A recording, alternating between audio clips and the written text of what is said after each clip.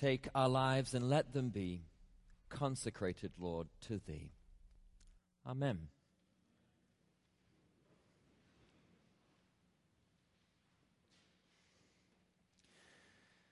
So there's at least 16 people at All Saints who I am amazed are still talking to me.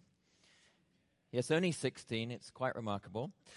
There are two groups of 8, each taking the form of search committees who are working hard with me as we bring to our current searches, 2 of our current searches into the home stretch, discerning whom God might be calling to be our next music director and our new director of digital communications, respectively.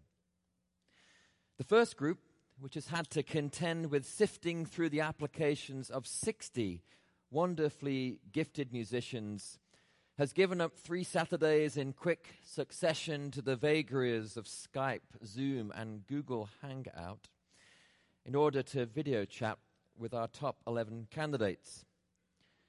Even with an amazing 48th floor view of downtown Atlanta and Chick-fil-A chicken and biscuits for breakfast, that was a big ask. At least I thought so, until the Digital Communications Search Committee discovered that they had a full 156 candidates to wade through, agreeing to interview 8 of the top 9 in one go during a single weekday evening.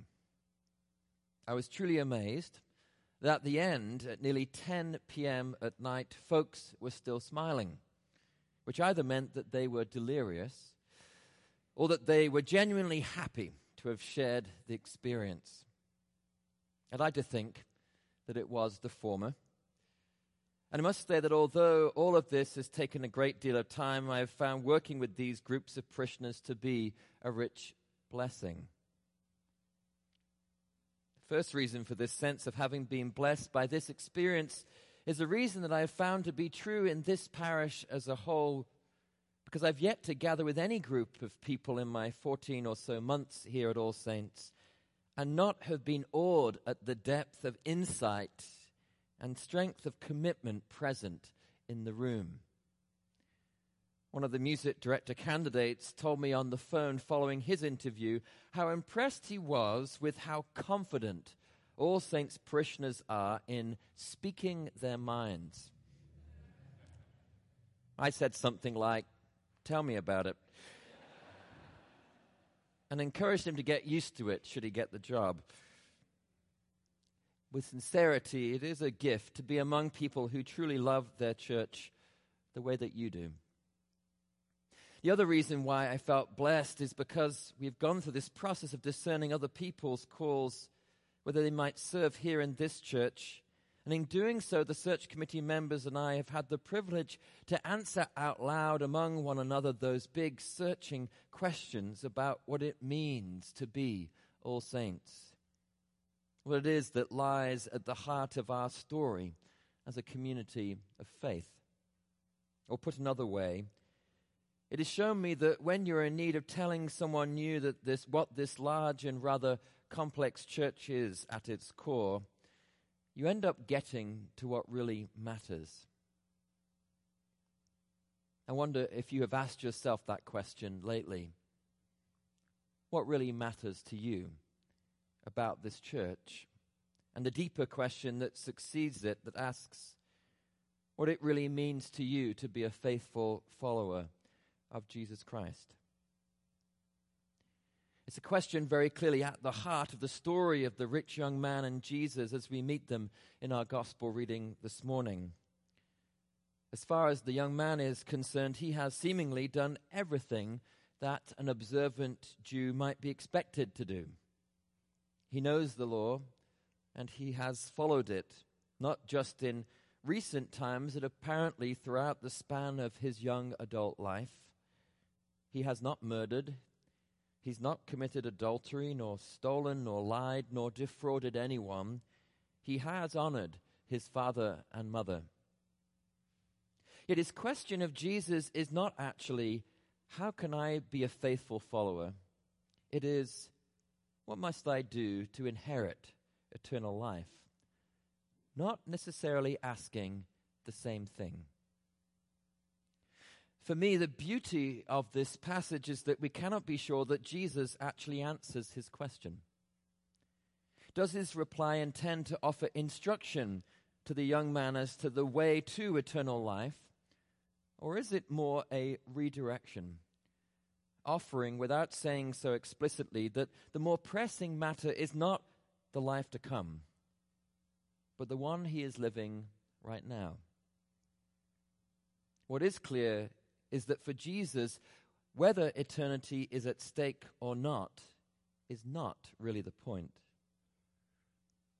What is the point in Jesus' response is the straightforward and honest answer as to what most stands in the way of that young man leading the life he is called to lead. For him, it is his possessions. For others, right here in this church today, it will be our all too consuming careers, or our addictions, or our propensity to anger or judgment, or our failure to forgive.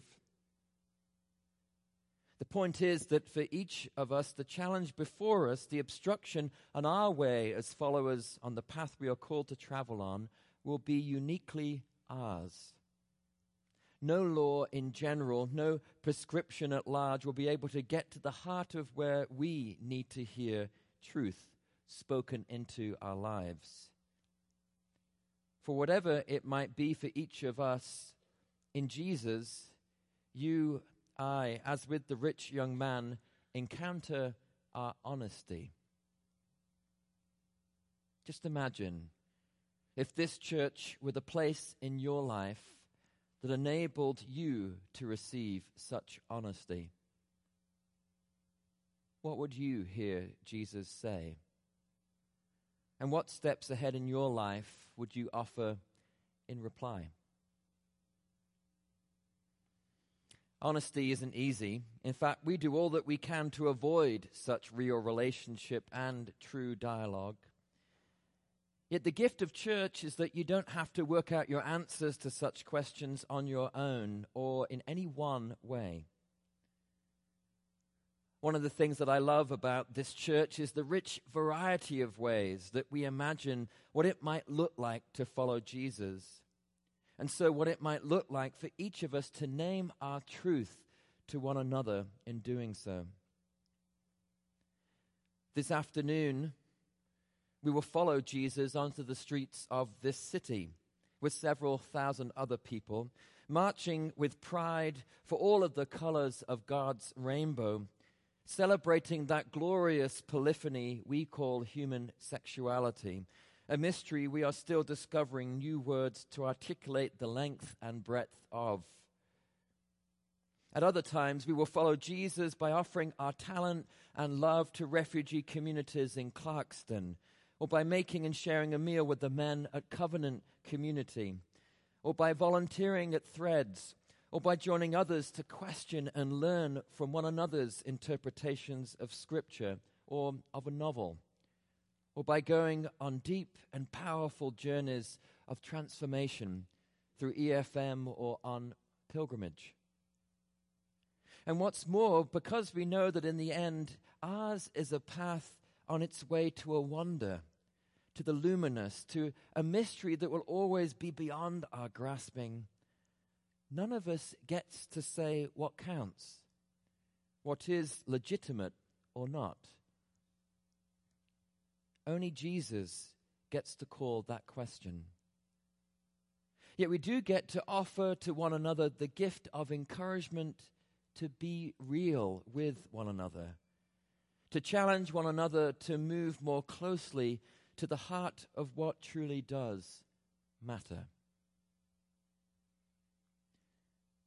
So, my dear brothers and sisters in Christ, if you have been blessed as I have to share a rich conversation about your faith around a table of fellowship or through a ministry of this church, then I encourage you to continue to be challenged by this, your church community.